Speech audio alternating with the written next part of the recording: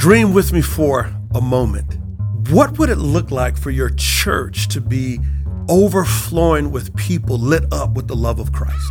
What would it look like for your church to be bursting with healthy followers of Jesus? What would it look like for your church to be filled with people joining Jesus on his mission to reach and reconcile the world with his gospel?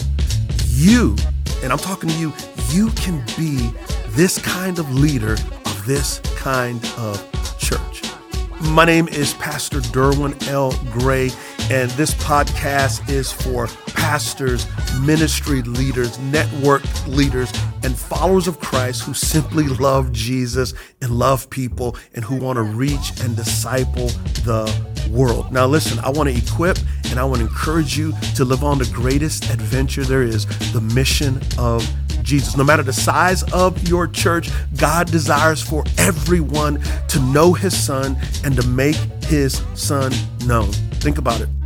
For God so loved the world, not some of the world, but God so loved the world. Let's go transform the church together. When the church is transformed, the world will be transformed.